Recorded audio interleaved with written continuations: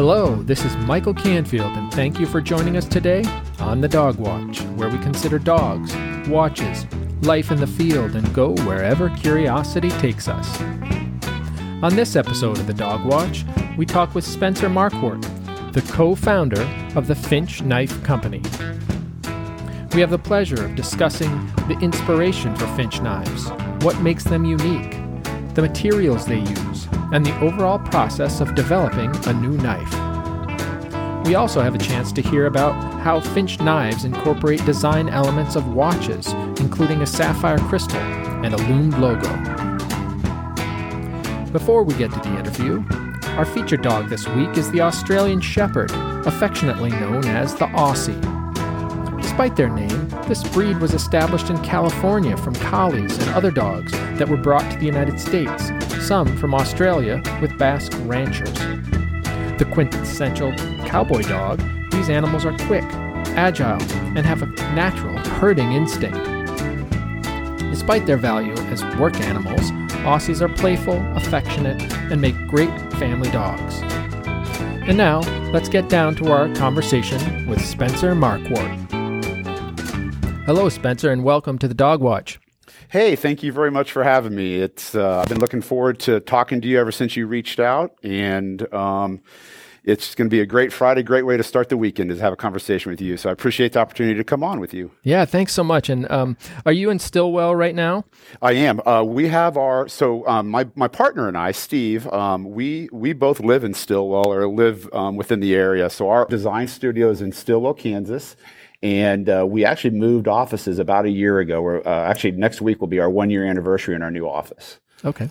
So you have there is a physical location that is the Finch Knife Company. Yes, sir. There sure is. Yes, we started in a smaller space, and then we moved. We sell direct, but majority of our pocket knife inventory goes to our dealer program. So we don't really have a traditional retail store. We really use it as our design studio and for all of our inspiration. Yeah, that's fantastic. And what's it like in Stillwell? I've never been there. Well, it is slowly becoming. Well, we both grew up here, and so we haven't ventured far from where we grew up. When we were growing up, it was a lot of cow pastures, farm ponds, railroad tracks. And slowly slowly it's getting developed. It's still very rural. We're in a suburb of Kansas City, on the Kansas side of the state line. Kansas City just is right. We hug Kansas and Missouri, and we're just on the Kansas side of the state line, out south. And it's still rural. We still have cornfields and wheat fields and soybean fields. But we've got schools going in all around us. We have new hospitals going in around us, neighborhoods coming in left and right. So we're slowly losing our country. I always like to ask what the local delicacies are like on Friday night. If it were afternoon, where would we go to get some food? We've got some fabulous barbecue places here in Kansas City. And also the pizza joints are super popular. And then the microbrews with Boulevard Brewing. Boulevard Brewing is a Kansas City icon, and it has some spin-offs really all over the metro area. So if you're looking for a good microbrew and barbecue, Kansas City is the place to be. Fantastic! Wow. Well, maybe someday. And I didn't realize you're so close to Kansas City. So that's awesome. Yep, but sure are. Still out there in the country where you can have the outdoor things, and did you guys know each other growing up? Or? Absolutely. Yeah. So Steve and I, he was actually, we've known each other since we were tiny little kids, and he was actually best friends with my younger brother, and I was best friends with his older brother. And Steve and I just reconnected about 4 years ago. We started talking about our love and passion for everyday carry gear and pocket knives and watches. And I've always been a collector of pocket knives. My dad got me started at a super early age, and I'm passing that along to my son. And the inspiration hit, and we said, you know what? We're at that point in our lives, like we need to give this thing a try. And it's just been an absolute blast. That's awesome. And I want to talk to you ask about the question of your youth knives and that kind of thing. But I wanted to first ask, so it started 4 years ago, the Finch Knife Company, and I'm curious kind of how did it start exactly? when exactly and how? Yeah. What about the name? Right, Yeah. like where'd the name come from? Yeah, no. So it's we've officially been a company for about 2 years, or 2.5, 3 years. And Steve and I reached out to Steve. My family had been in the printing business for years, and my dad decided it was time to sell the printing business, and I think he was seeing, multi-generational, he just, you hear about second, third generation businesses, family businesses, and I think it was starting to make him a little nervous. I've got a wonderful friendship and relationship with my family, but I think he was just looking long term. So I'd been in the printing business my whole life, and it was just never quite fulfilling for me. I mean, I loved being around my family, and I worked close with my brother. But there was just this creative side of me that was just, I knew something was missing. And I knew Steve has been he's been designing sports and dive watches for about 15 years. And so he started a micro brand of watches about that time ago. And so I reached out to him and was like, hey, tell me about your business model. How does it work? And so we just got to talk, and I just didn't realize how much he loved pocket knives as well. And it's like, this could be the perfect time. Like, my career is kind of at a crossroads, and I think Steve was looking for new inspiration. And so about 2 years ago, we officially formed the company and launched our first design. And it's just been crazy ever since. We thought initially we would just sell direct through our website. But what we quickly found is how important a dealer program is in the dealers throughout the country. So we started shifting that focus a little bit to a dealer program. And that's when we just really saw things just kind of start to go crazy for us. And the dealers have been fabulous for us. Yeah, I mean, looking on your website, your reach is impressive given you've only been in business 2 years, right? It's out there, right? It is. We're starting to get some international presence too, which has been just super exciting. We, so back to your question of Finch, we came up with the name. We just are both intrigued. We think birds are fascinating, and there's just so many different types of birds. And the Finch, Steve's comes from an Irish background, and I'm, German and French background. And we really wanted something that kind of gave you that old world kind of vibe or old world feel. And we wanted to be kind of known internationally, down the road. And that bird just played right into what we were wanting to do. And then when we hired our graphic design firm, they came up with some logo concepts, and we just immediately fell in love with the F shield that you just see all over Europe. We just thought that was so fascinating, and just like, here it is. Let's take this and run with it. So tell me about that, the F shield. Like, what do you mean by that? So what was very important to us is we were trying to figure out, how do we take kind of like a family crest or something you see on a knight's armor or on a knight's weaponry, and we wanted to take that shield. And it was very important to us to include that logo or shield as part of our knives. A lot of my knife collection are German and French and English pocket knives, and they all use a shield or a logo embedded in their knives. A lot of the new modern traditional pocket knives don't do that, and we really wanted to bring that back in a modern sort of way. And so the F and the shield really just had to be simple, but strong enough to say that there's some lineage here and genealogy here. And it really just ties back to Steve's Irish upbringing, or Steve's Irish roots, and my German and French roots. Cool. So let's talk about your collection a little bit and how that led you both from a design perspective to some of the designs, but also to the flipping, the flip knife, right? Like, there's lots of options. Yeah. There is. There are so many knife options out there. And when we were starting this business, we knew it's like there's a lot of knife brands. And it's like, how do we, we were trying to figure out how do we figure out a way to be unique, and how do we find a way to stand out and be a little bit different. And Steve and I both have the exact same design taste. We're both big into vintage gear. I mean, Steve collects cameras and outdoor gear. I collect pocket knives, and I collect vintage fishing lures and fishing gear. And so we tried to just jive all that together.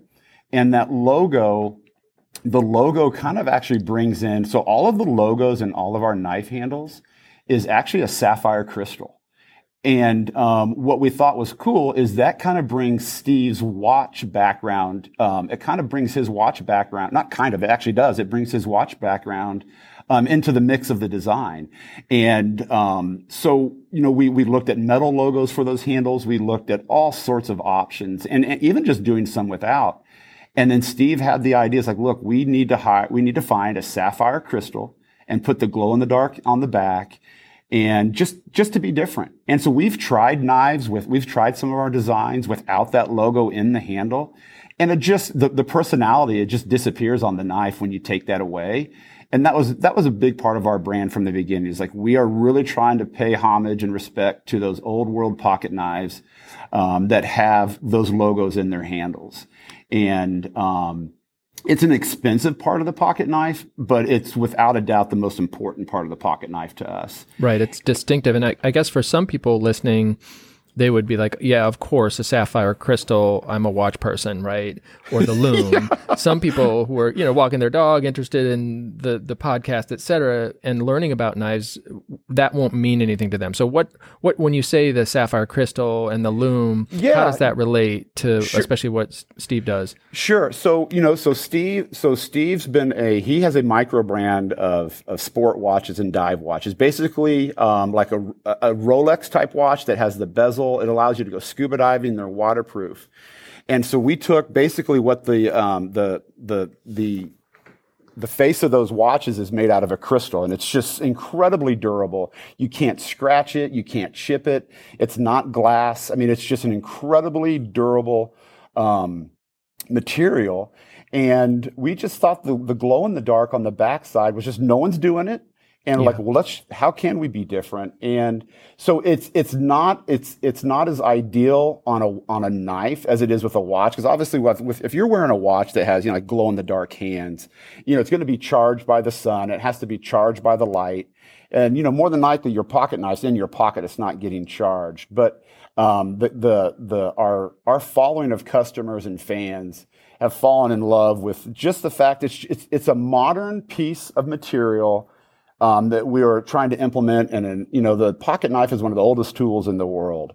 And so we wanted to marry traditional with modern. And that sapphire crystal was really the foundation for all of our pocket knives. So all of them have them now? They sure do. Okay. We had played around with not doing it on some, and we just didn't like, it just was missing something when we took it out. So all pocket knives, all of our designs have that sapphire crystal in them. Right. And I have to say, it's pretty cool to have the loom, right? Obviously, you don't need it to tell what time it is. No. You set it on your nightstand or next to your, sleeping bag, and it's just it's aesthetically beautiful. That's what it is. It's aesthetically beautiful, and it's just unique and different, and it just adds just another little level or layer to the story that we're trying to tell. So tell me a little bit about your knife collection then. Like what does that look like, and how did that help nourish your design and the intentions for the knives that you ended up making so far? Yeah. So my pocket knife collection that my dad got me started on when I was a kid were all traditional pocket knives. They were called slip joints, and what a slip joint means is it's got a little groove in the closed position. There's a little groove or what we call a nail nick in the blade of the knife, and you need two hands to open it. And so those are called slip joints, and that is 98% of my pocket knife collection. Now, jump way ahead, my son is big into these automatic pocket knives where you just push a button and the blade snaps right open. It's got springs in there. So my son's collection went the way of the automatic pocket knife, and they tend to get a little more tactical. Yeah. And Steve and I just aren't tactical guys. We want a knife we can wear to church. We want a knife we can wear out on date night with our wives. If we need to open it in public and cut some twine or line, it's not intimidating to people. because pocket knives can, some are very intimidating looking. So my collection was very modern and was very traditional in terms of it's a two-handed opener. It's got the nail nick. My son's collection is very modern in terms of you push the little button and the thing snaps right open. So we're like, well, let's get on this. There's this huge wave of popularity with knives called flipper knives. And it allows you to go back to a single-handed opener, and you just flip it. There's a little tab. It's kind of like a Zippo lighter. You snap it open and you light it. So with a flipper knife, there's a little tab in the closed position that rests above the handle, and you just flip it with your index finger, and the blade will swing right open, and it'll lock into place. And then you can unlock it when you put it back in your pocket. It's got a little set of ball bearings inside the pivot. So at the front of the knife, there's a pivot, and it's got ball bearings on either side, and that allows it just to very smoothly flip open. And so we were trying to decide where we initially were thinking, let's just do automatic pocket knives. But then as we really started studying what we thought was going to be great for our tastes, is we wanted to take the traditional of two-handed openers and how do we combine that with the modern of some of these automatics and these flippers. And so we're taking a traditional approach to modern flipper pocket knives. Great. And on your Instagram and things like that, you can see the flip happening, and it's pretty impressive, right? It's a very mechanical but finely tuned mechanical object. Yes, it is. So it's called détente, D-E-T-E-N-T-E. It's called détente, and there's basically like a little ball, like a little BB inside the knife handle that you can't see. And there's a spring in there that as you start to put pressure on that flipper tab we were talking about, it builds up that energy and it allows it just to freely snap right open. And just makes for a fun, there's some great fidget factor with them too. They're fun to fidget if you're at your desk. They're just fun to fidget with. Yeah. And that little détente then is in near where the joint is, right? Where the pivot is. You can't see it at all unless you take your knife apart. It's all hidden. And we've got that thing dialed in, so they sound really fun. They snap right open, and then there's a little lock bar. So once the knife has been engaged, there's a little lock bar that you can slide with your thumb that will disengage the blade and allow you to drop it back down into the handle. Right.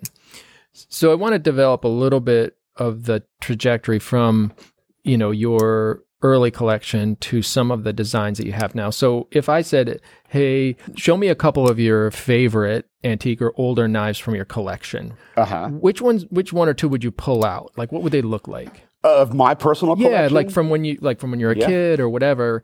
What would those look like? Well, one of them is actually a Swiss Army knife that's got the saw, the toothpick, the tweezers, the magnifying glass. My dad bought me one of those when I was probably about 8 or 9.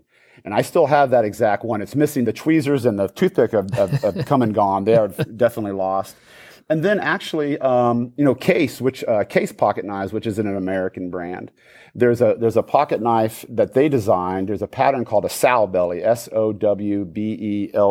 It's called a sow belly, and it's got 3 blades in it. But what I loved about the sow belly is it was just you could have so much fun with color with it. So my collection.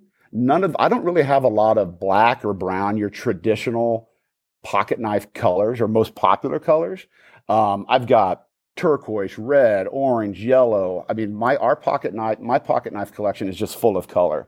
And that's something Steve and I have tried to do with our designs is we want to keep the color there. We want to offer have color offerings, red, blues, greens, we're getting into abalone, and abalone is a pearly, like a shell color that's multicolor. So we are staying away from the traditional tactical black and browns and steel colors, and we're just really are having fun with a lot of the fun bright colors. Yeah, and I have a couple questions on that, and I'm interested in the abalone. Like I haven't seen that yet. The oxbone and things like that. But so you've got these. This collection, et cetera.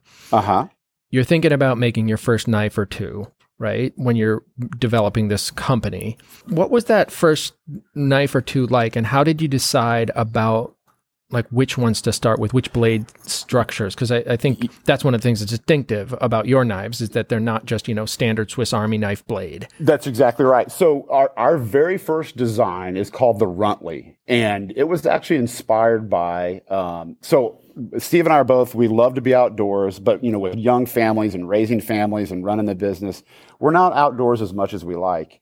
And so the Runtley has a sheep's foot blade. It's just a very it's just very angular blade. And so the Runtley was inspired by, I have a collection of vintage fishing lures. They're made out of wood, but then they're hand painted with reds and yellows and watermelon colors and just so many fun colors. And the personality of that little fishing lure, they don't make them anymore. But the personality of that fishing lure is so cool because no matter what color you have, it's still got this neat little personality. And it was a very successful fishing lure for largemouth bass fishing, really for any kind of fishing. So we decided to take the Runtley as our first design. And the inspiration was vintage fishing lures.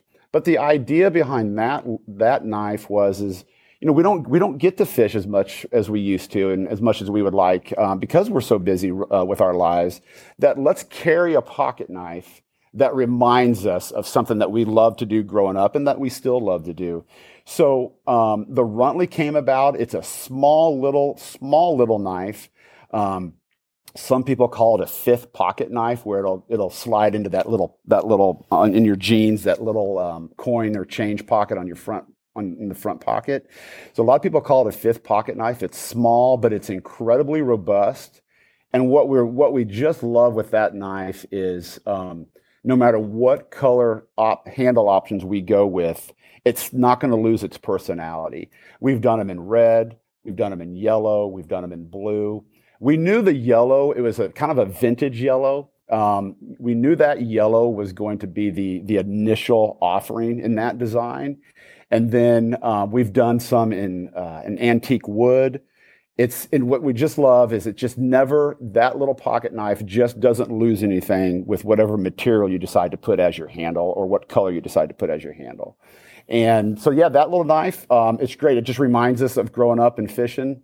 And we're not on the water like we used to be, but it sure reminds us of all those great times. Yeah, and it's so distinctive, and it seems like it was pretty successful, right? Like people were drawn to something different. It was. It absolutely. And we had deliberated a little bit with our second or third offering actually was called our Model 1929. Yeah, and basically it's called a Barlow, Barlow, and that knife pattern has been around for 100 years. And my great grandfather carried a Barlow pocket knife, but no one was offering a Barlow with old school traditional materials like bone or wood as a flipper pocket knife. And so the inspiration behind the Model 1929 was. Steve loves to hike. He loves to camp. I'm not much into the hiking. I'm not much into the camping, but I love to hike and kayak. And we spent years, my childhood, we had opportunities to go to the national parks, specifically Grand Teton National Park. And there's just so much adventure in Grand Teton National Park that what a perfect name to name this knife. So we named it after the year Grand Teton National Park was established. And it's definitely not, we didn't really break the bank when we designed that knife because that Barlow pattern has been in existence for over 100 years. So we knew, jump back to the Runtley, we just let's be aggressive with our first launch. Let's do something completely different. And that's what knife folks really like. They want to see unique. They want it to be collectible. They also want to be able to use it and carry it. And so that Runtley just really was able to be the foundation and will always be our foundation for our company. Uh-huh. And from the Runtley, it sounds like you went to the Barlow, et cetera. What did you learn, not just about sort of the marketing and the interest from the Runtley, right? Like obviously being bold seemed to work really well. Uh-huh. But did you learn things about the production or the design process or whatever that has sort of allowed you to change aspects of the knives from that, or has it stayed pretty similar? Everything's been very similar and very consistent. So what Steve and I create everything just as a flat file. We might hand draw a rough sketch out, or we might just quickly jump on Illustrator in Adobe Illustrator and put some sketches together. But what we are very fortunate and blessed with is we have found some factories that have just been phenomenal to work with. So when we were in the process of designing that Runtley, we went to the world's largest knife or blade trade show is in Atlanta every year, and it's called the Blade Show. And knife makers, knife designers from all over the world come to Atlanta for 3, 4, 5 days. And we were able to meet a couple of the factories that we knew they were kind of on our radar, but we had a lot of questions for them. And they have really dialed in. We talked about the detente and the flipper and those ball bearings. They have all those things dialed in. And so it allows Steve and I really just to concentrate on telling the story, doing knife naming, and designing the knives. I mean, we are knife designers. We will never say we're not knife builders. We're not. We don't have that engineering and geometry. And the engineering part of it, really, when it comes down to it, all those factories have that expertise. So we lean on them for all that, and it's just been a fabulous relationship with them. Wow, that's fantastic. And it's nice that it was so close, right? That you were able to go to meet these people in person and really work through that, especially as partners. It was, we had a lot of questions because, the number one thing, well, I shouldn't say that, there were two big issues for us when we were going to drop our first knife out to the public, is that the quality had to be there. It had to be perfect. And we didn't want to drop a design or release a design and, the blade, like in the closed position, if the blade wasn't centered in the closed position, or when you open the knife, does the blade wiggle when the knife's open? Those are all little issues that can come back and get you real quick. And so the factories we met, all that was put to rest and at ease for us. And so it allows Steve and I really we get to concentrate on the fun part, which is the design, meeting fans and customers, and then building this dealer program has just been it's been fabulous. And it is what we are finding with the everyday carry community is everyone is very, very friendly, open, and just incredibly loyal. We've got customers that they would rather wait for their dealer to get a knife back in stock than potentially order it from a competitive dealer down the road. So they're just, it's very fascinating. Yeah. So a couple more questions on sort of the design side. Can you walk me through how a design takes flight? Like you mentioned sort of the Illustrator thing or whatever, but can you kind of walk me through from starting with an idea, or how do you get the idea for a new knife, and where does it go from there? Yeah. So, I mean, we use really the world around us for our inspiration. We could, the other day I was walking and saw a moth fly on a stop sign, and I started thinking about a design for with this moth. But let me back up to our fourth design. So we use everything when it comes to our inspiration and concept. So our fourth knife is called the Holiday. And my dad has a collection of what they call doctors or pharmacist knives. And they're just very elegant, but incredibly simple. And he's also a huge Wild West fan. He loves all the characters of the Wild West. Billy the Kid, Jesse James, Wyatt Earp. He loves all that stuff. And so we took his love for the Wild West and this collection of doctors and pharmacist knives and started designing really a very simple rectangular handle-shaped knife, and we called it the Holiday, and it's named after Doc Holliday.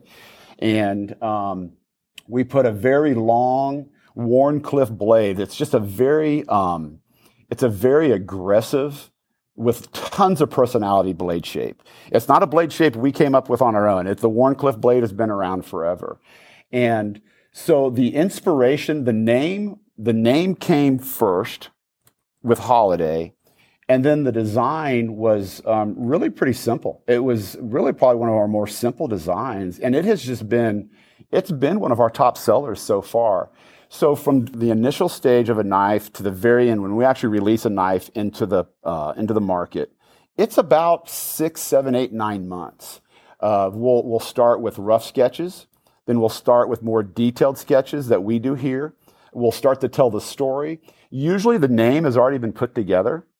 We already know the name, we have the story, and then while we're still kind of flushing that out, we turn it over to our factory, and they will nail down engineering drawings and these CAD drawings for us to make sure our geometry, or their geometry and their engineering is going to work with what we want to see cosmetically. So then we'll go through a series of line or engineering drawings, and then once we sign off on an engineering drawing, they will quickly go into a rendering stage where we'll actually we'll get 3D drawings of it. And that's so exciting because you start to see the knife really just jump off the page or jump off your screen. And it's fun to get to that rendering stage because the personality of the knife's just starting to take off. And at that 3D rendering stage, you might see an issue. You're like, oh, you know what, this isn't coming together like we thought. So we might make a couple little tweaks. But usually at that rendering stage, you're pretty much good to go. And then from the rendering stage, once we approve that, we'll do prototypes. And we'll actually get 2 or 3 knives made of the design just to make sure we have, if there's any sort of cosmetic issues or function issues or ergonomic issues. A lot of companies, a lot of knife makers are really big into the ergonomics of a knife. That fits your hand and fits your knuckles and your fingers. And we don't get caught up in that. Steve and I think it takes away from the beauty of the knife. So we are really just very vintage traditional when it comes to the design of the pocket knife. Then once the prototypes are made, we'll play with them, carry them, use them, and then we'll decide what materials will be best for the initial drop of that pocket knife. And then we'll move those into production, and that takes about 3 to 5 months. And then we'll take delivery, and then we'll immediately go through our quality control, insert all of our marketing materials. Every one of our knives includes a Band-Aid, a warranty card, and just some other stickers and stuff that help tell the story of that pocket knife. And then everything goes out to the dealers. And then we give our dealers about a week head start to sell what they had pre-ordered. And then Steve and I will put on our site the few that are left, and we'll sell direct as well. And right. And we hope to maintain that just because we like that customer interaction. Sure. So just a quick question about the moth. Like I'm an entomologist by training or a biologist. Okay. So I'm kind of a strange thing to home in on here, but what's that about? Can you tell me a little bit about what you saw and how that's translating? You know what? I saw just these wings. I saw the wings. There's just the beautiful shape of the wings with this little body. Uh-huh. And just the pattern and the colors coming out of those wings, it was just like, oh my goodness, it was just beautiful. And it was in the middle of it was about 6 o'clock in the morning. And I was walking the dogs and looked up, and there's this thing and it just hit us like there's something there. Huh. And so we are working on a design. It's called the Mothman, and after the famous, the mythological Mothman. And so it's at the very beginning stages in those drawing stages that we were talking about. But back to your original question of inspiration and how the concept works, we're going to be dropping a knife or releasing a knife next month called the Cherry Bomb. And it's inspired by fireworks. Steve and I growing up here in the suburbs of Kansas City in Stillwell, Kansas, growing up, we would go to the fireworks stands and buy our fireworks. And those are awesome memories for us. And Steve and I are big on memories and childhood. And so we're really excited about this knife called the Cherry Bomb. And we'll be releasing it next month. And again, we just stole from our childhood and something a memory we remember doing of buying fireworks and having barbecue and all that crazy stuff that came along with celebrating the 4th of July. And so we just really pull from all over. I mean, we could be watching TV and get inspired. We could be driving down the street and get inspired. I was walking my dogs and got inspired. Yeah. We just try to pull and just keep our minds open whenever we can. Do you keep are these hand drawings? Yes. Do you keep those? Some of them are. Some of them are. Most of them now, we usually jump straight into Illustrator and do it all digitally. there are a few hand drawings floating around in some sketchbooks. Yeah. That we'll keep. And, we talked about maybe framing them or doing something fun with them. Yeah, I think I'm kind of a notebook person, to be quite frank, a different part of my research interests, but it's just so great when you see the initial creative part, whether it's even if it's on a computer, but also in hand-drawn drawings, and then you see a knife come out of it, for example, and that's just so beautiful to see that. It is. It is so rewarding to see it when you're actually holding one that took a year to develop, and it started with, a rough sketch in a notebook or on a Post-it note. It's really cool. It sounds. We're big sentimental guys, and it does. It's just really cool. It's super rewarding, and then to see people enjoy them is just awesome. We get comments from folks all the time. And back to that holiday pocket knife, we've had guys reach out to us and say, "Hey, I'm not a pocket knife guy. I'm not interested in pocket knives. I don't carry a pocket knife, but your story about Doc Holliday inspired me to buy one of your knives." And we get those emails quite often. Wow. We're getting about the cherry bombs. Like, look, I remember buying fireworks too on a little highway stand, and I'm buying one of those knives. And so we're big into telling a story. That is such a huge part of what we do is telling a story that allows people to connect to it. Yeah, and I think also the thing that you do with sending the Band-Aid, I know when my dad gave me my first pocket knife when I was a kid, and has given me one since. There's always a Band-Aid and a penny in there. That's exactly right. Yeah, the penny is a little superstitious good luck and don't hurt yourself. And absolutely, we've talked about throwing an old penny in all the boxes, but we haven't gotten to that point yet. Well, I wanted to ask you a couple questions about materials. Uh-huh. Right? So one of the elements that it seems like is really important to the company is the design, right? And we talked about that. The materials, I think, to someone who's not in the weeds in the knife world, right, are important in the sense that they make what you're producing really a quality. So can you tell me a little bit about the steel, about the clip, about the, I think you call them scales, right? Yep, the handle scales, yeah. What kind of materials do you use and how are those important? How do you select them? Yeah, so let's start with the actual blade. We're using right now on pretty much everything we're doing right now is a blade steel called 154 cm. And there are hundreds of blade steels. And really what it came down to us is it was a good quality blade steel that had low maintenance, that wasn't going to rust or corrode, and it was going to retain an edge for a considerable amount of time. And it was going to fall into the price point that we wanted to be in. So the blade steel for us was really a simple choice. There's a lot of companies using 154 cm. So we were just thinking, okay, if some of these companies that we respect so much are using it, then that one would be a good one for us to use as well. Mm-hmm. So it really came down to fitting within our budget for our customers. And it was just a good quality blade steel that they're going to enjoy to use, and it's not going to fall apart or corrode or stain or do any of those things. Most of our knives, like the Model 1929 and Holiday, have up at the front, it's called a bolster. That's just that metal area that kind of holds the whole knife together. And we have choices there between titanium, we could use steel. You can sometimes get away with aluminum, but what we wanted to stick with, again, was just a very traditional old school material, which is steel. And it allowed us to put brush strokes in it. We could have a satin finish. You could do a stonewash finish. So again, it came down to economics, and that's just cosmetically, what could we get away with? Yeah. And then the other component with the handles, what we love about the handles and what we're doing is the sky's the limit there. And that's not really going to dictate the price too much, the handle scales. But what it does, it's immediately going to just add to the elegance and dress up a knife or dress down a pocket knife.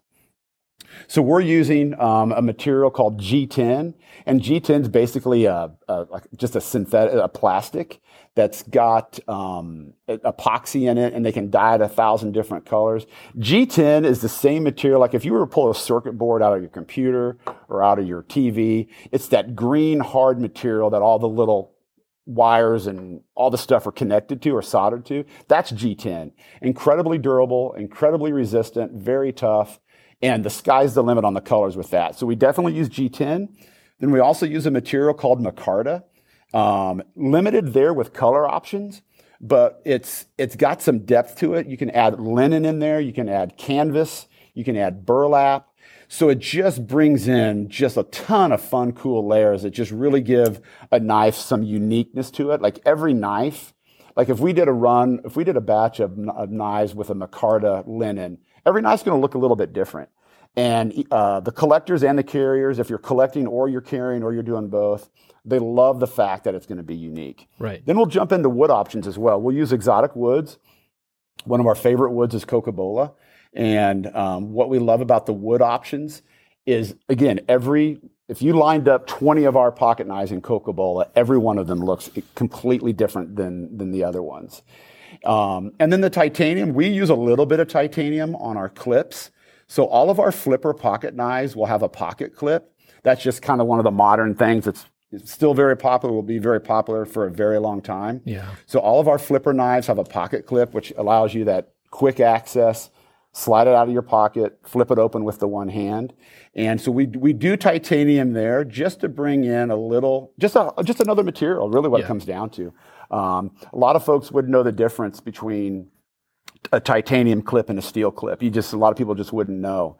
And, but we chose titanium just because it does dress it up a little bit for the guys that really study their EDC gear and their pocket knives. They would know the difference. I would hand a pocket knife to one of my kids or my wife. They wouldn't know what the materials were. They wouldn't be able to distinguish between them.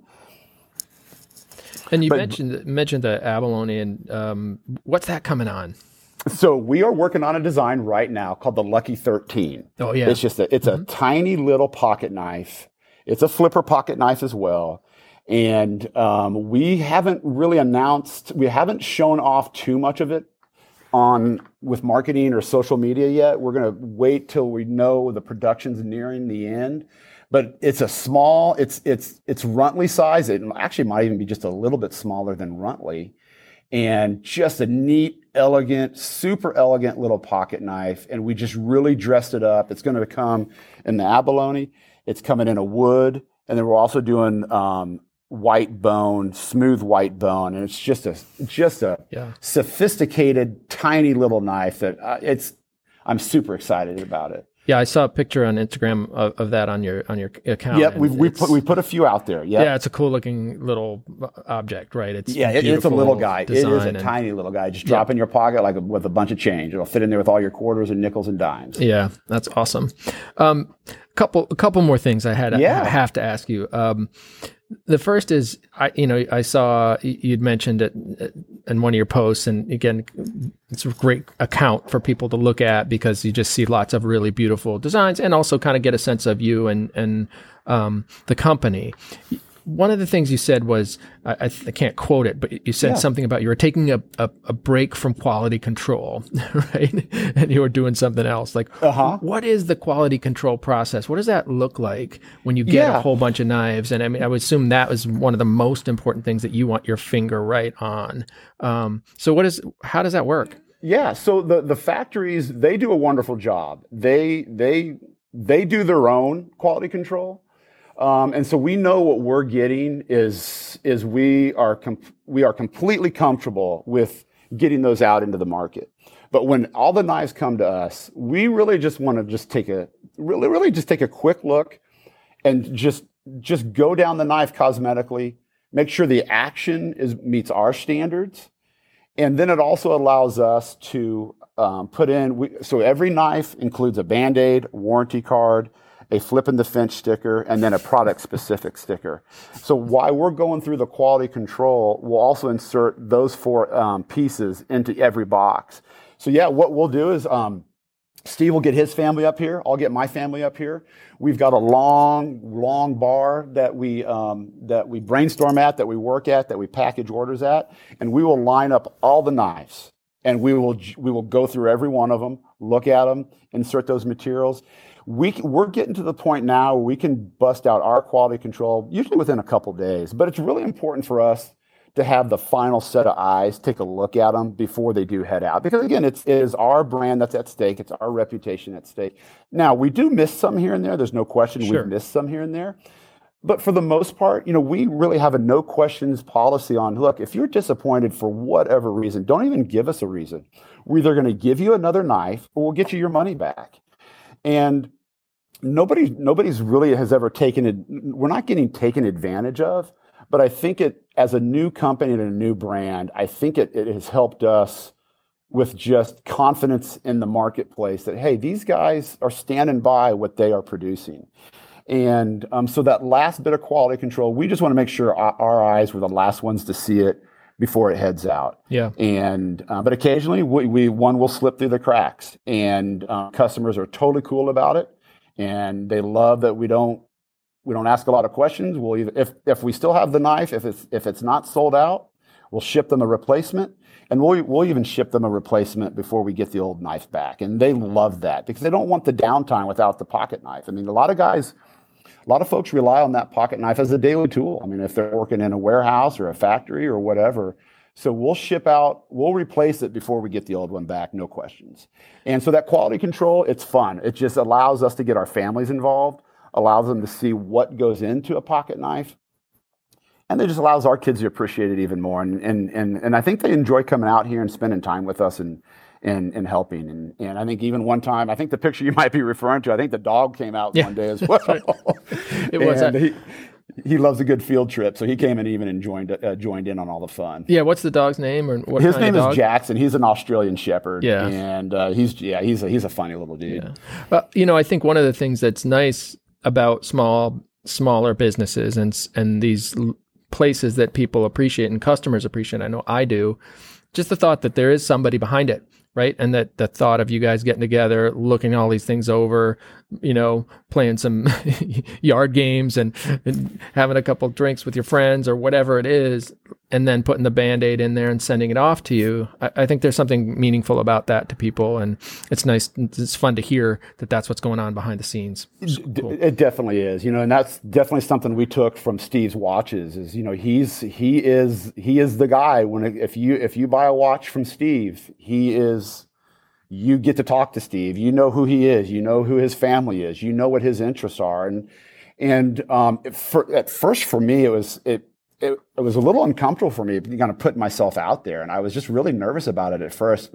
And so that apprehension is pretty much come and gone. But at first, I was just not, just kind of got me out of my element, out of my comfort zone. But we knew it was important, and it's worked so well for Steve and so many other small businesses. It's a lot of folks do that, and it does help. Again, it goes back to storytelling, and it helps tell the story about our little brand and what we're trying to do.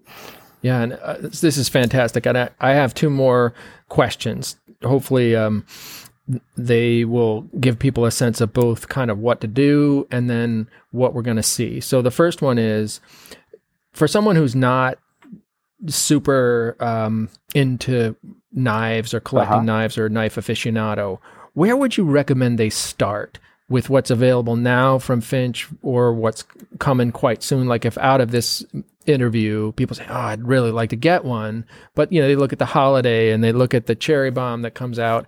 Like where what would you say is the starter or two you say, get this one first. If you don't have another preference that you're like, oh my gosh, I really want that one. Yeah, I would actually have really anybody start the Model 1929, is just a dynamic little knife. It's small. A lot of pocket knives, there's some just very big, intimidating pocket knives. And people look at that like, oh my gosh, I'm not comfortable carrying that. I'm not comfortable getting it out and using it. I would start with the 1929 because what's great about that knife, it's small in your hand. It disappears in your pocket. You can drop it in your pocket and carry it like a traditional pocket knife, or it's got the pocket clip. So you can have the pocket knife in your pocket, and all you see is that little clip sticking out. I would start with that knife because it's just so everyday user friendly. Yeah. I mean, you can take it fishing, you can take it hiking, you could take it camping, you could wear it to a board meeting or wherever. And so it's a really versatile little knife. And I think the folks who have never owned a pocket knife or even a flipper pocket knife, they're going to fall in love with the action. They're going to find themselves just pulling it out and just flipping it at their desk or flipping it and closing it while they're watching TV. It's got an incredibly addicting action to it. And it's just a fun little size, and it's just a very adventurous knife where it can be used anywhere. And it's got a lot of fun colors. If you're into collecting multiples, then that knife we've done 3 drops on that knife, and meaning 3 different releases or 3 different generations of that pocket knife. Some of the handle scales are already sold out and hard to get, but for the most part, you're going to have some fun options to pick from with that pocket knife. Yeah. And do you do like another release? Like, do you look to, reproduce them, or are you kind of... Yeah, that's a great question. And that's something Steve and I, we are still trying to juggle and find the balance and figure out what is going to be right for our brand. And what we're finding is we want to appeal to the collectors, and we want to appeal to guys who are going to carry them every day. And we want access to the brand. So for example, with that model 1929, we've done 3 generations of that one, really one after another right out of the gate. But what we're now going to do with model 1929 and that holiday that we talked about, we're going to hibernate those pocket knives for at least another year. Oh, wow. And then what allows that to happen, it builds up excitement and demand again.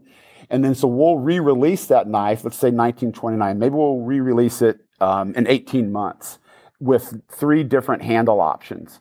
And so the guy who bought one on the initial generation is like, oh, they're back again. I'm going to grab one in this new generation with a different color or a different handle material. So what we're trying to figure out is keep them collectible, but also get some access to our brand. And we're still trying to get traction because, we're still very young. And so we're just trying to walk that line of we don't want to offend the collectors, but we also want new folks that maybe want to carry a pocket knife or starting to collect. We want them to have some access. And so we're trying to figure out the magic formula for that. There probably never will be a way to figure it out. It's all trial and error. And so, with a lot of guys and gals too, is if there are knife brands that they get frustrated with, like I just can't get one. And the knife factory or the knife brand is really controlling the supply to the point where people get so upset that they can't get one. They will just remove themselves altogether from that brand and move on to another brand. Yeah. And we don't want that to happen to us. We're trying to massage that collectability and for the existing guys, and then for the new people getting into it, they need access to it. Right. It's kind of like you don't want to go the Rolex model where you have to have a dealer who you can absolutely develop a relationship with just to be able to possibly get get an option, which that's not what you're talking about. Which no, not at all. Nobody Definitely likes not. that. I mean, I guess Rolex likes that, and some people like it. There's a little bit of that's okay. The anticipation, like you said, it's fun to look forward to something. It is. What we found with Runtley, we were doing the same thing with Runtley, and we might have jumped the gun a little bit on the last drop of those. We actually went back to our original 3 colors, the yellow, the black, and the translucent G10, which what we call Ghost. There's still some of those still out there as well, but we were like I said, we were trying to find that fine line. Right. And we might have been a little premature on the 4th drop or the 4th generation of those. So Runtley as well, it's going to be hibernated. We're going to put that away probably at least for 2 years. Oh. And so what we're trying to do is, as a micro brand of pocket knives, what Steve and I think, what we're liking is maybe six new designs every year, and then sprinkle in a re-release of an old design, like to bring back the Runtley or bring back the model 1929. So what you'll see really from here on out are new designs, and then occasionally we'll pull out of that hibernation. We call it hibernation. I don't know why we call it that. But so then occasionally we will pull one of those knives back out and re-release it. Right. So that is kind of our idea for a micro knife brand is about 6 designs a year, maybe more as we grow and get bigger. We might up that a knife or 2, but we think that's a good manageable number for us, and not to just overwhelm. We're big into, we don't want to overwhelm our dealers. and we don't want to overwhelm their customers and our customers. So we're still trying to just play the numbers game and figure out what works. Well, I love that concept as a biologist of hibernation. It's very, it's a positive and aspirational idea, right? Where you can look forward to something coming back with seasons. And I think that's great. And you pretty much anticipated my last question, which was, where are you going? Like, where do you want to go? So I guess to follow up on what you just said, I'm curious as sort of a last thought from you. One, what can you tease a couple other ones? You talked about the cherry bomb, right? Like I saw a few on Instagram. And then also, when will you feel like you have arrived as a company, right? Like, where do you want to be? Do you want to be, Buck? Do you want to be like, what does that look like for you as far as like, it seems like you've got great momentum, but what's that sweet spot for you that you're hoping for? That's a great question. I think what we are hoping for is just to continue. What has been really overwhelming to us is how quickly we were accepted into the everyday carry community, and just how open and friendly everyone has been. We love to design, and as long as our designs are still being accepted and people are still paying money, their hard-earned money for something that we've designed. Steve and I don't have like a long-term goal of, let's hopefully be bought out by a big conglomerate in 10 years. We don't really think that way. We just are doing what we love. And as long as people are still accepting and love our designs, then that's all we're looking for. And it's providing a fun living for Steve and I.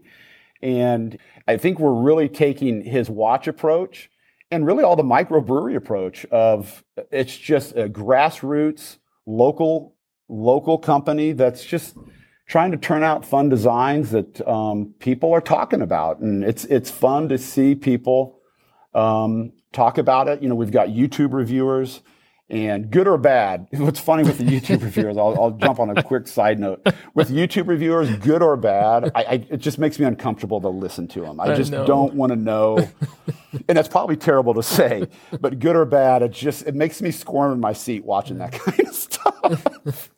But what to expect down the road, we haven't talked a lot about it.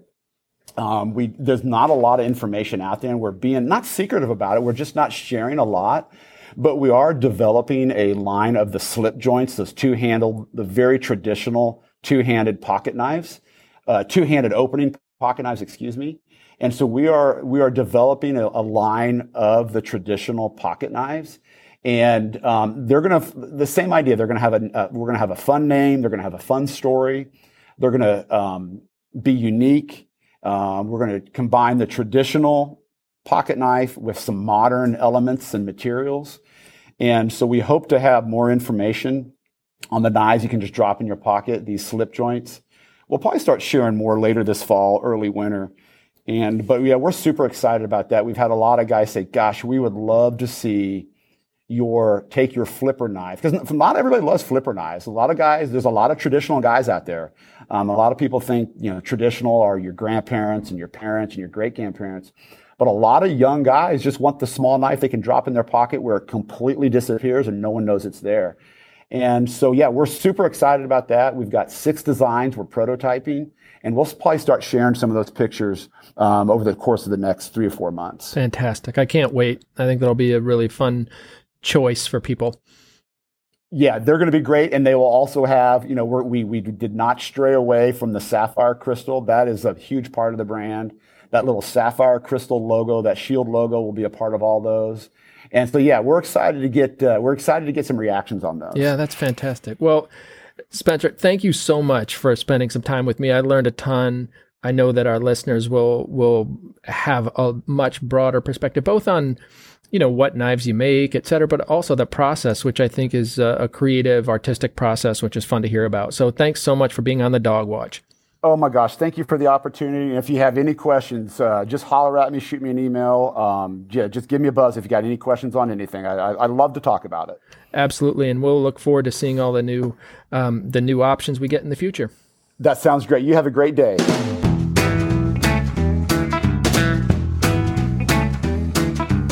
Thanks again to Spencer for spending some time with us today and sharing his knowledge and enthusiasm. You can find out more about Finch knives at finchknifeco.com and from authorized Finch dealers.